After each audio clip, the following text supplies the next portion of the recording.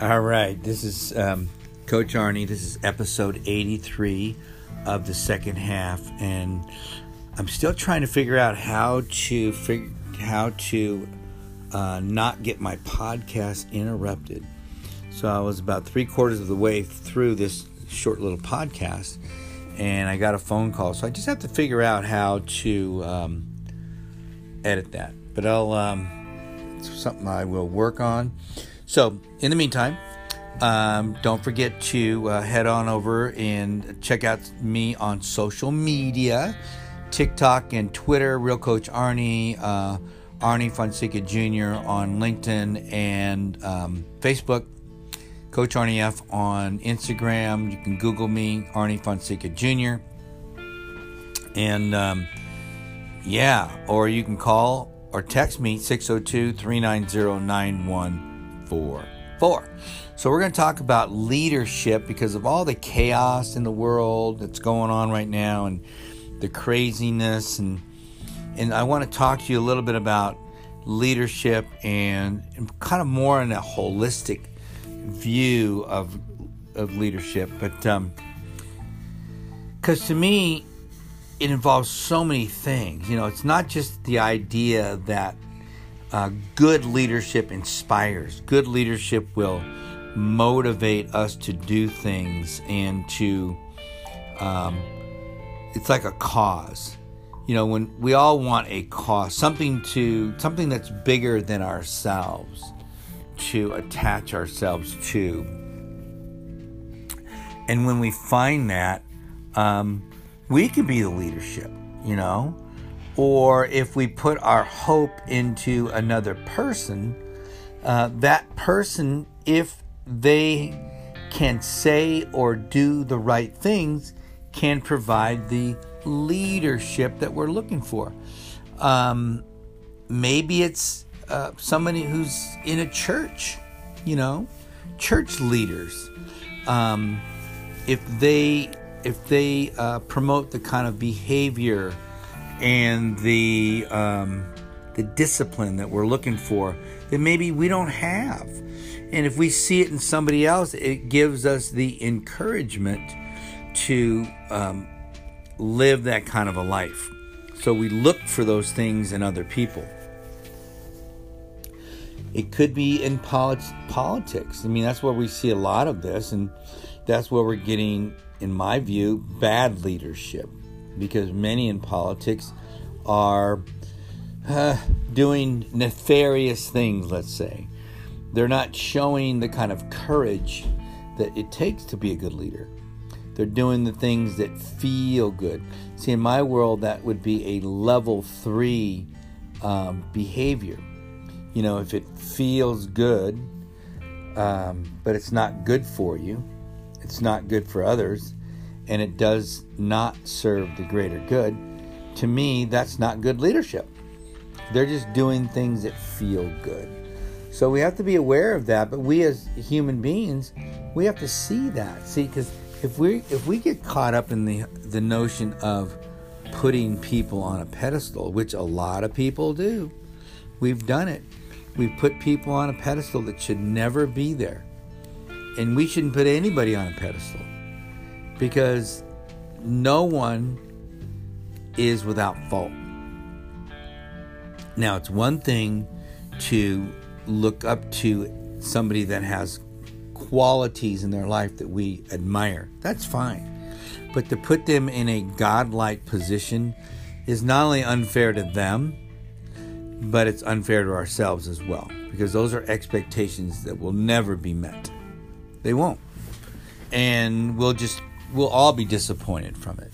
So we have to be careful in our leaders that we don't put them in those situations.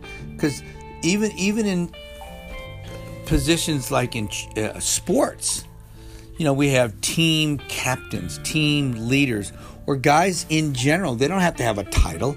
That one of the things that used to get me the most riled up is the person that wants the title. Unless it's assumed. When it's assumed, then they become the leader, because you can tell by the way the other teammates follow their lead. So a lot of times it doesn't have to be somebody who's the captain. It's just somebody that has leadership quality. Somebody has charisma. Somebody that can inspire, like I said earlier. And if you have those things, then you will have the ability to get people to do things. And it's not always, this. I was in a conversation last night with somebody, and they were talking about how we all seem to gravitate towards the good-looking, the person who's well-spoken. These are the people that we put in leadership positions. And in many times, it's not that person. In many times, it's the person that maybe doesn't look that great. Maybe has the voice that's not that, inspiring. But, they can be the most amazing leader that we can ever imagine. It's kind of funny. I don't know if you ever saw the movie, but great movie that came out on Winston Churchill, who during World War II in England was a phenomenal leader that literally came out of semi-retirement to lead his country. He wasn't a big person in stature, and he certainly didn't have a commanding voice, but he had the ability, the charisma to lead people.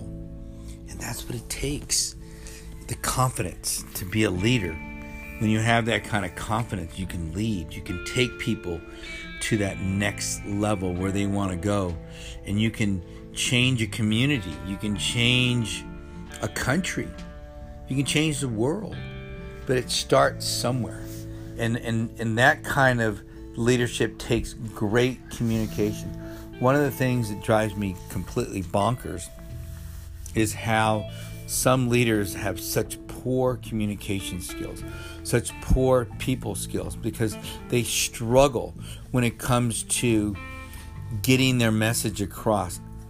Sometimes I wonder, how in the heck did they get into that position when they can't communicate effectively their thoughts and ideas, especially when a problem arises. One of the ways to test leadership is, how do they handle tough situations? Because we all have tough situations that come at us in our lives, don't we? I don't know anybody who doesn't. And those are the times when we see tough people come out. You'd be surprised. Sometimes you see people come out of tough situations and like, wow, where'd that person come from? It's funny. I've always felt that I was a good leader. Somehow, some way, God provided me with that talent. And I remember one time, I remember when I was working in college at a concert facility. And they had brought in somebody to basically be in charge. Another young guy, probably my age. And one night at the biggest concert of the year, New Year's Eve, we had a local act that drew a huge crowd. And he was late. Or he wasn't even there. So I did what we always did. I put people in position. I did this, did that. And the owner of the facility, who was the father of a very famous singer, came up to me and said, wow.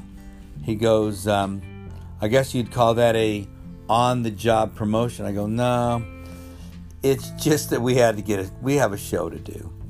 And he goes, okay. And then a few minutes later, this gentleman came running in late, whatever his excuse was, I can't remember. I didn't care anyways, because I wasn't making that much money there. I was just there to have a good time and watch a show. And he had this fancy dancy plan, and I said, well, we don't need that because we're already set, ready to go. The show's about to begin. And, la-di-da, la-di-da. Well, after the show, late, after cleaning up and everything we had to do, it was well past midnight, I was called into the office. And a couple of ladies that knew me and knew him say, hey, Arnie, we got some bad news for you. I said, what's up? we're going to have to let you go. I go, what do you mean? He goes, well, we have so-and-so here now, and nobody listens to him because they all want to listen to you. And I said, wow, okay. And so we're going to have to let you go. And I go, okay. It's been great working here. I've been there almost 3 years. And they said, and I appreciate you and all that stuff, blah, blah, blah. And as I left, half the staff was outside waiting, and they all left with me. Now, not just because it happened to me, but because it happened. That's leadership. And they didn't have to leave, but they wanted to show their loyalty to what I had done for them to help them.